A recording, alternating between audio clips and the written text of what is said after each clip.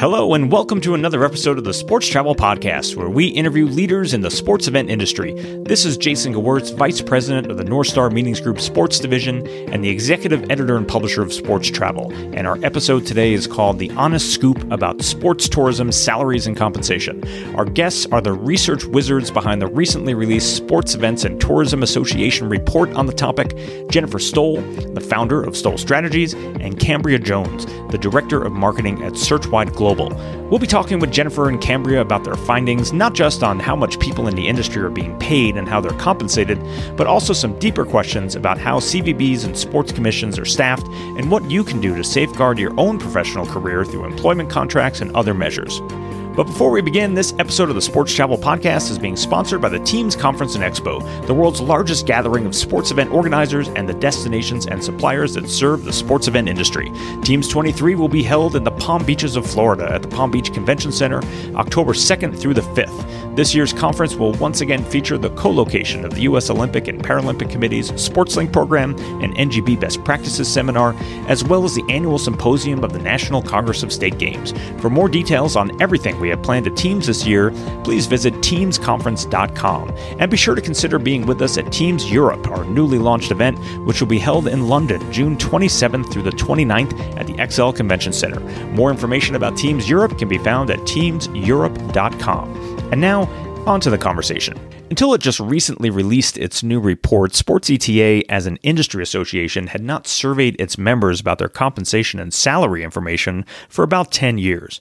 A lot's changed since then, and of course, a lot's changed just within the past few years coming out of the pandemic, which led to massive turnover in the industry and a crop of new employees entering the space. The latest survey, which was sponsored and supported by the North Star Meetings Group, reveals some hard facts about what industry professionals are being paid and how they're being compensated as well. In this conversation with the leading researchers on the report, we explored those issues, including how many sports-related salespeople on average are employed at destination marketing organizations, what kinds of benefits those employees are now looking for, the concerns that still exist over how some of those organizations are funded, and of course, what an average industry professional is being paid. We hope you enjoy the conversation. Jennifer Stoll, Cambria Jones, welcome to the Sports Travel Podcast. Great to see you guys. Thanks for having us, Jason. Great to be here. Yeah, Jennifer, of course, we've had you on in the past to talk about some of Sports ETA's research. Cambria, it's great to have you on as well. Today, we are talking specifically about the recent compensation and salary survey that Sports ETA put together with Searchwide Global as well. And of course, full disclosure, North Star Meetings Group was a title sponsor of this research. We were proud to be behind this and help get this kind of information in front of the industry. And even more important, because with this particular study, Jennifer, maybe we'll start with you. It's been a while, I know, since Sports ETA delved into this kind of data and research. So maybe before we get into the numbers, and we'll get into the numbers, we're talking about salary and compensation. So everyone, of course, wants to know what everyone is making. We'll get to some numbers as we move along in the discussion. But let's start kind of at the high level, as I always like to do. Jennifer, maybe some context on how long it had been since this kind of research was put in front of the sports event industry and why we're doing this now. Yeah, Jason, thanks. And first, thank you to North Star and your team for even making this report possible through your partnership. And, obviously working with Searchwide Global, we couldn't pick a better group of partners to undertake this effort with. But you're right, it has been a while, right? A hot minute since we've done this. I think the last one, I had to check the records, but it's been about 10 years, right? So before my time, before Al's time, a lot of things have obviously happened in the industry. And that's really what we felt like coming out of the pandemic, seeing these huge shifts in the labor market, that it was important to start to arm our members with as much data as possible. Now, we'll get into this a little bit, but this is also a really tricky topic to research. But what we really wanted to do was come out with something that was research, methodology sound, had the expertise of the Searchwide Global team, and could really serve as a resource going forward. Well, Jennifer, let me stick with you then for a minute. What makes it tricky? Yeah, it's the nature of our industry is so complex. There's so many variables, and not to get too nerdy on you, but when you look at we can get as nerdy as you want to get. You know me, Jason, it's going to come whether you want it or not. But really wanting to stick to having sound research, because we want to make sure that the data that we're providing to our industry is as accurate as possible. But we all know if you stand up 100 different sports commission, you've got 100 different organizational structures and probably 100 different funding sources and all the things. So in order to do it right, the more you slice and dice a data set, the less valid it becomes. And in actuality, our population isn't that big. We've got about 500 destinations. So it's really trying to hone in on those things, that grouping that we can take in our industry and say, okay, here's a commonality, and we can do this across the board, which is why we started with the destination leaders.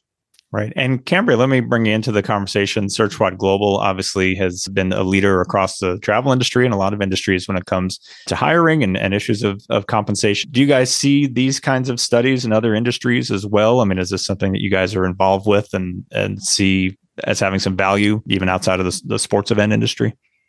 Yes, absolutely. We actually partnered with Destinations International to do a similar study specifically for the DMO space of the CEO's contract and compensation and benefits. So when we were going through this survey, I couldn't help but kind of draw some comparisons to the greater industry and then look at the sports specific segment. So I think as we navigate through this conversation, I'll be able to kind of show you some parallels and then also some key differences on how maybe the sports industry needs to sort of catch up in some areas. And in some areas, they actually mirror the greater industry.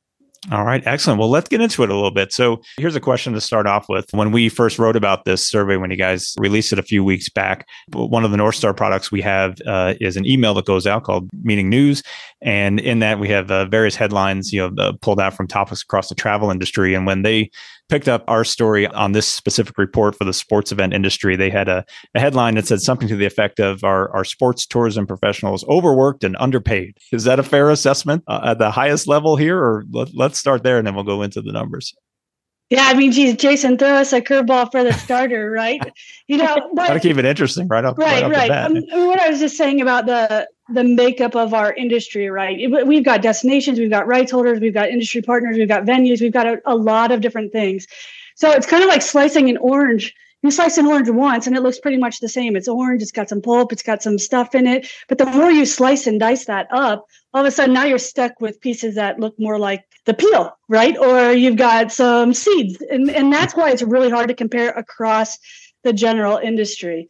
But when it comes to this, the notion of sports tourism professionals being overworked and underpaid, I honestly think it's in the eye of the beholder, right? Mm-hmm. And our titles kind of screw that up a little bit. And that's another reason it's hard to do this research. When we're talking about destination leaders, on one hand, we're talking about true presidents and CEOs of standalone organizations. And on the other hand, we may be talking about a sports development manager.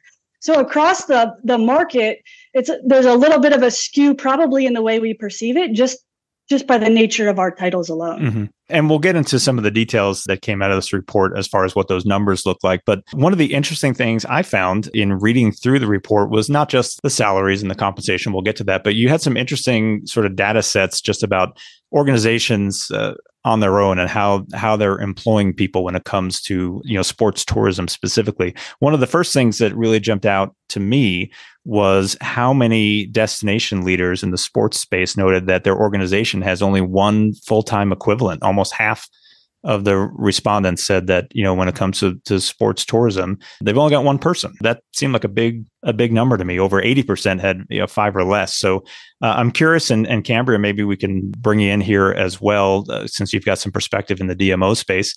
Do those numbers surprise you? And I guess the reason I ask is we've seen the strength of the sports market with regards to the overall travel industry, and it's pulling its weight, and in some cases, more than pulling its weight. And yet we have so many groups that are doing it, in a lot of cases, just one person. Yeah, well, certainly when I think about, them only having one person, that's surprising in today's day and age.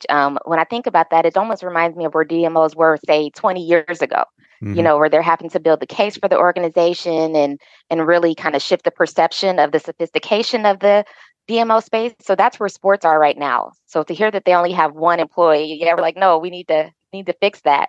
But looking at kind of our survey results on the DMO side and our most recent one, and we're thinking these DMOs that have like a $1 to $3 million budget, just to kind of give you some perspective here.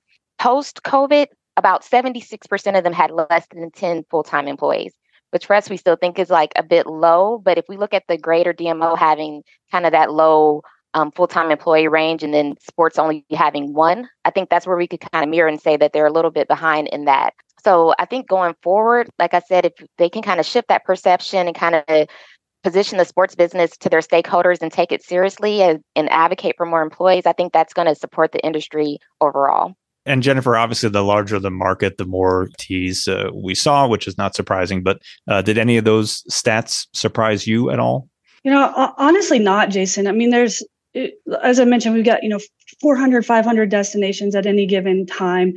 The lion's share of those are small and mid markets, right? And the lion's share of those are also, and the survey showed this, and it mirrored our State of the Industry report for 2021, but the lion's share of those are also part of a DMO or CVB.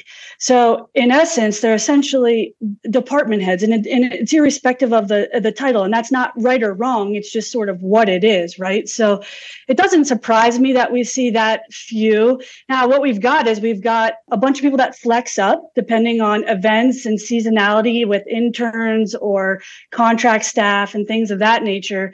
But really, to me, it's less about the number of FTEs as it is the sustainability of the organization. Even though most of us are nonprofits, still has to be, from a business perspective, sustainable going forward.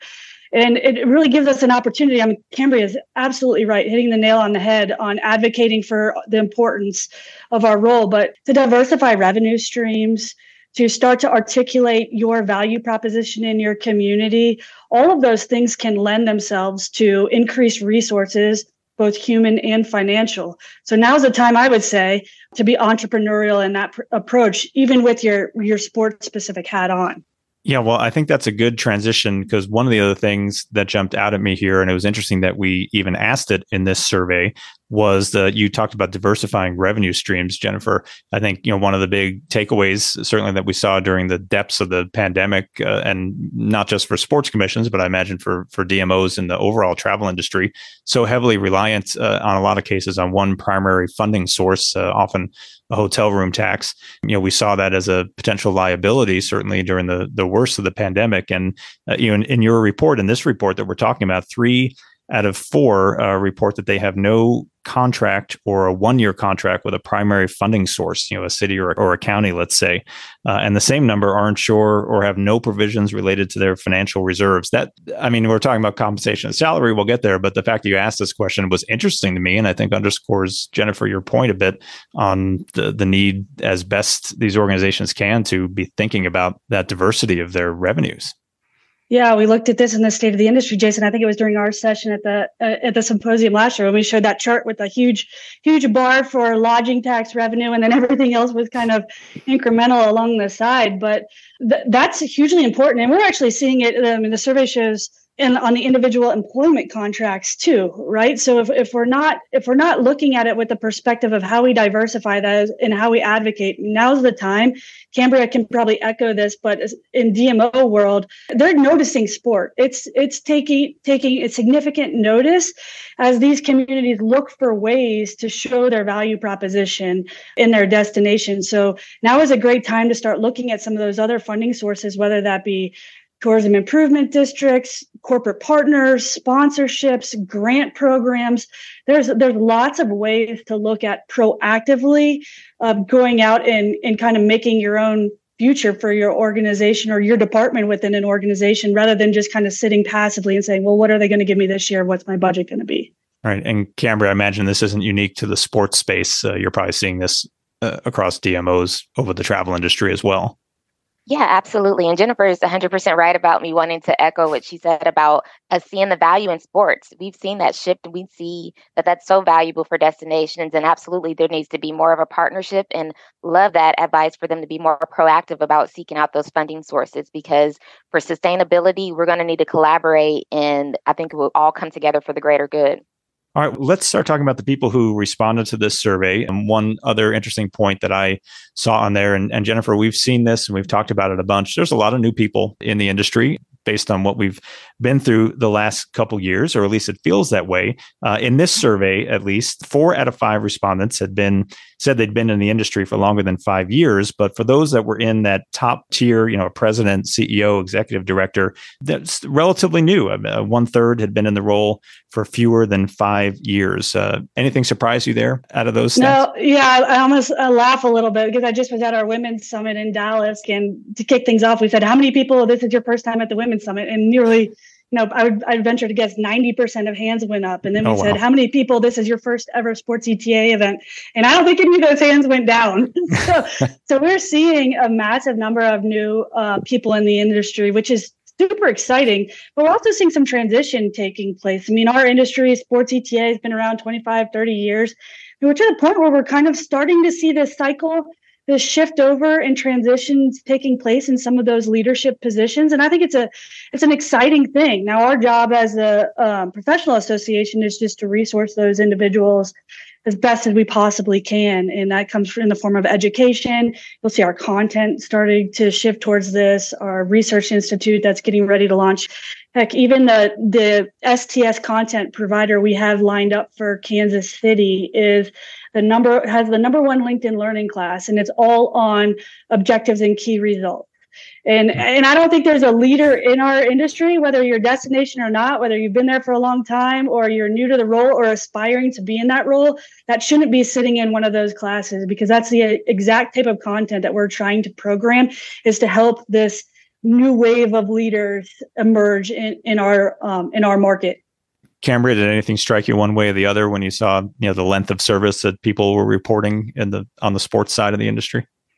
No, totally agree. It wasn't too surprising to me, because when we look at the DMO side, and again, in that budget range I mentioned before, about 40% of the people who had that executive level, that CEO title, about 40% of them have been in their role about 1 to 5 years. So to me, that lined up perfectly, and love to hear these notes about professional development and kind of preparing them, because that's what we notice most. We want to introduce this new pipeline of talent and move them into these executive roles, but absolutely want to equip them with the skills and the information they need to be successful. All right. Well, let's get into it. Everyone who's listening to this, when they saw the title that we were talking about salaries and compensation, they probably want to hear some numbers. So let's just throw it out there based on what we saw in the survey results here when it comes to salaries that people are making in the sports event industry and through sports tourism. So 6-figure salaries are not necessarily the norm. Your report showed 67% of those who responded said they earned less than $100,000. 84% earn less than $120,000, and probably not surprisingly, 95%. So most of the industry is earning less than $200,000. Some context here. I mean, are those good numbers? Are those low numbers? What do we think about what we saw in those results? Yeah, I mean, I think it really just it's kind of in the eye of the beholder, right? And we can't always let the title deceive us in some regards. It's easy to look at this and say, well, that might be a little bit eye-opening, and that's not the numbers that I want to see. That doesn't give me the boost to go down the hallway and, advocate for a raise for my organization, for my role. But I think it's still the opportunity, right? And for us in sports, there's a huge opportunity to change the narrative in our industry about that work and that value proposition. We see the salaries a little bit higher, obviously, in the larger market. It's logical. That makes sense. But we've kind of done the same thing the same way for years, and we're seeing a lot of different shifts in the industry. And those are I think, where the business savviness and the entrepreneurialism of some of our young leaders and new leaders coming in to realize, hey, you know what? This may be what it is. It's kind of like, you sweep it under the rug, but it's still there under the rug. Well, we've got to talk about it, and we've got to advocate for why our work is important. And if we're bringing in additional revenue to our community and exposing our community at these broader levels through the platform of sport, then that's going to come back to reward us later on. And that's sort of the approach that I would take from it. Cambria, any thoughts there? Yeah, absolutely agree. And a key point there is that the market matters. So yeah, when we look at this just overall, we have to tie in all of the other variables that affect this as well. So, a salary in one larger market may not be equivalent to somebody with the same title in a smaller market. So as long as we take that into consideration and realize even on career paths that sometimes lateral moves may get you higher salaries, but again, it's based on that market and looking at that. But just for an overall range, just when we look on the DMO side, I'd say like the 100 to 140 is probably more common just for people that hold that executive level position. Again, in that budget size of like a 1 to 3 million. So, and we look at that comparison, I think not too surprising on those numbers, honestly. Yeah. And go ahead, Jennifer. Yeah, Jason, just to jump in there, Kimberly is totally right. I mean, we didn't ask about cost of living in these markets, and we know there's great disparity across markets when it comes to that. So there are other variables to it, and it's not. I guess we'll just leave it at that. Well, and this is something we've talked about, Jennifer, on and off over the years as well. But there's another intangible when we talk about the sports industry in this space. And that it's fun. And I think a lot of times we kind of lose that fact. I mean, you just mentioned the Women's Summit. It's around the Women's Final Four, which was just an awesome event.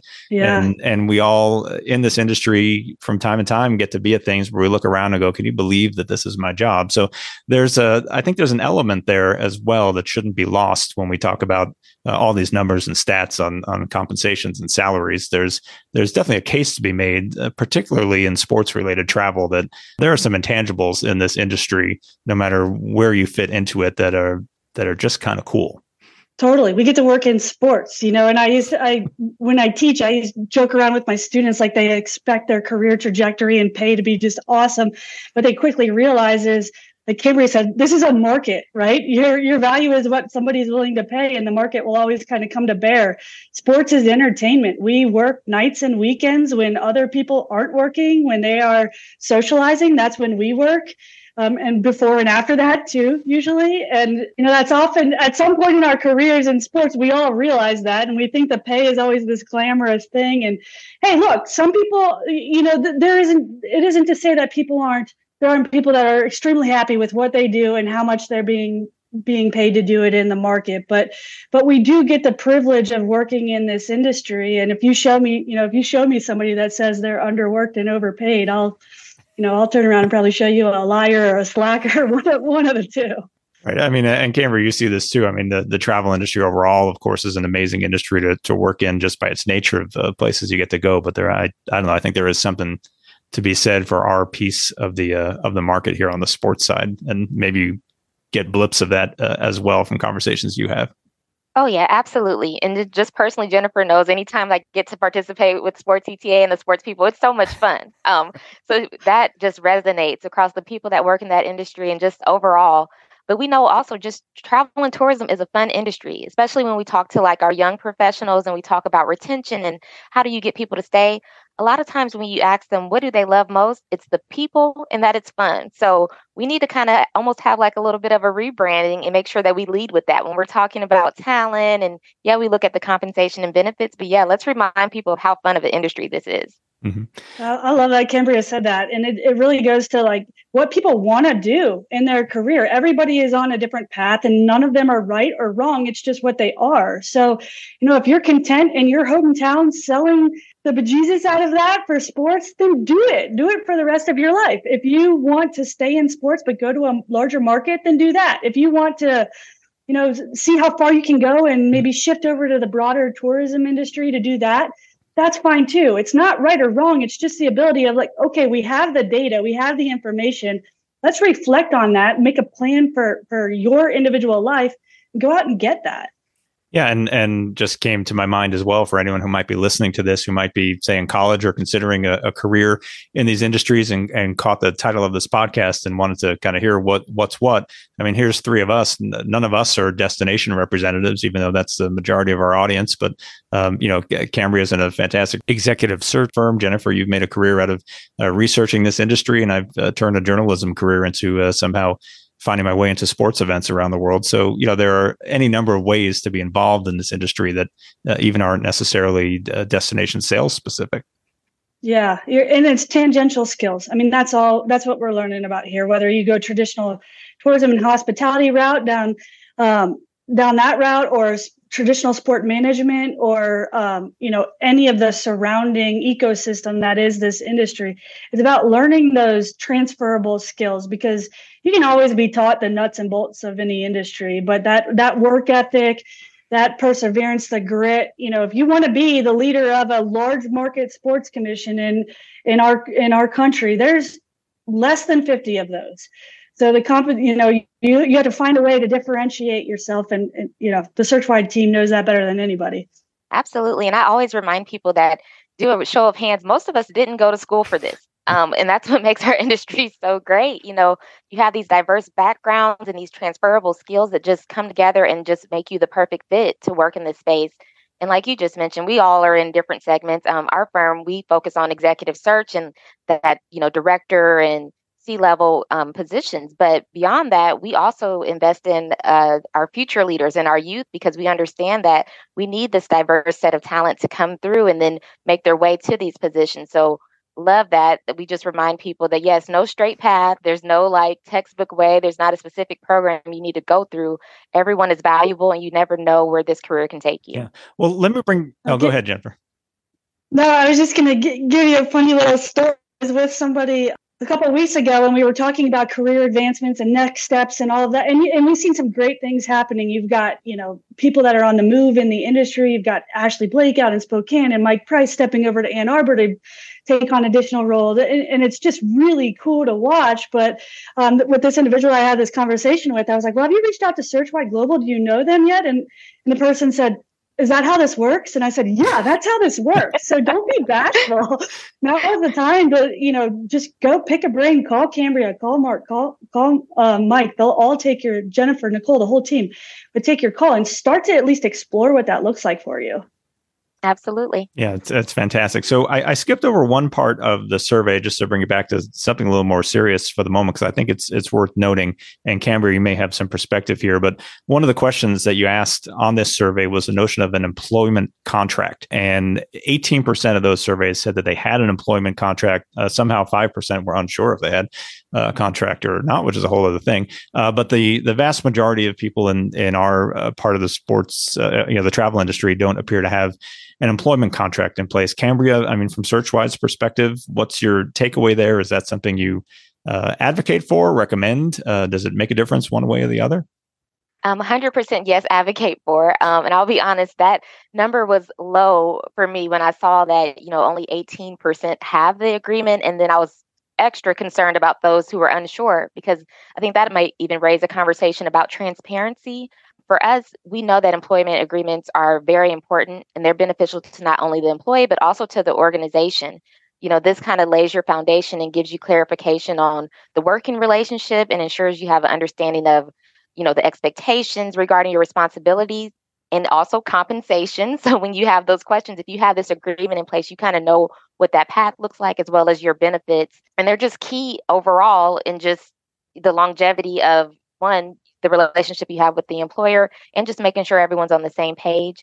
And I do also want to mention, I think there's something that should be revisited, especially as you get further down the line. And we see, the tenure right now, people have been there maybe 1 to 5 years. So that original agreement may still be valid, but you need to revisit it and see what things need to shift, what things need to be negotiated, and just make sure everyone is on the same page. Right. Yeah. Excellent advice. Thank you for that. And segues a little bit in our time we have remaining, just a few other points I want to hit that were in there because I found them interesting. But you asked about what kind of benefits employees in the industry consider attractive.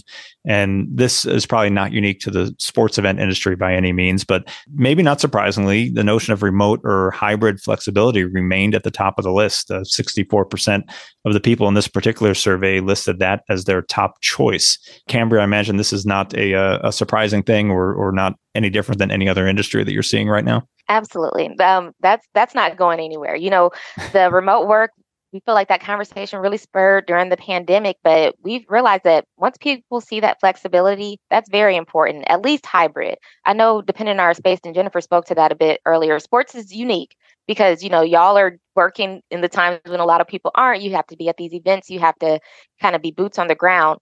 But at least having that hybrid flexibility that you don't have to be in that office stuck in your chair, from 8 to 5. We're definitely seeing that. And you're absolutely right that that's across the industry. Yeah, and Jennifer Cambria brings up a good point. Hard to organize, say, the Final Four from your desk at home. At some point or another, our industry does need to be out and about. But we all know there are certainly times when it comes to your office work that there's the opportunity to work remote.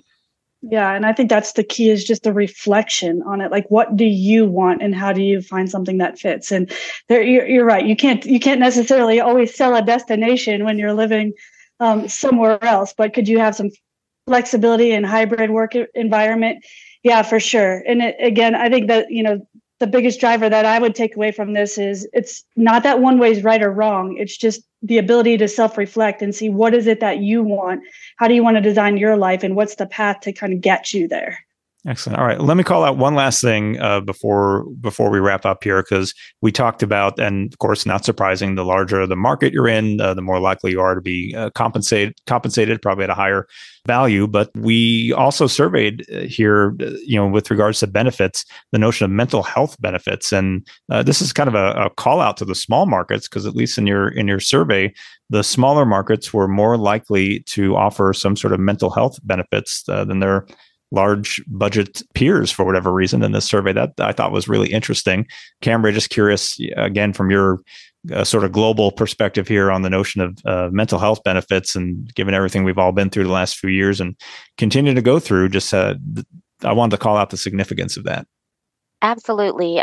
So important. And again, when we talk about well-being and overall wellness, absolutely mental health is at the top of that list.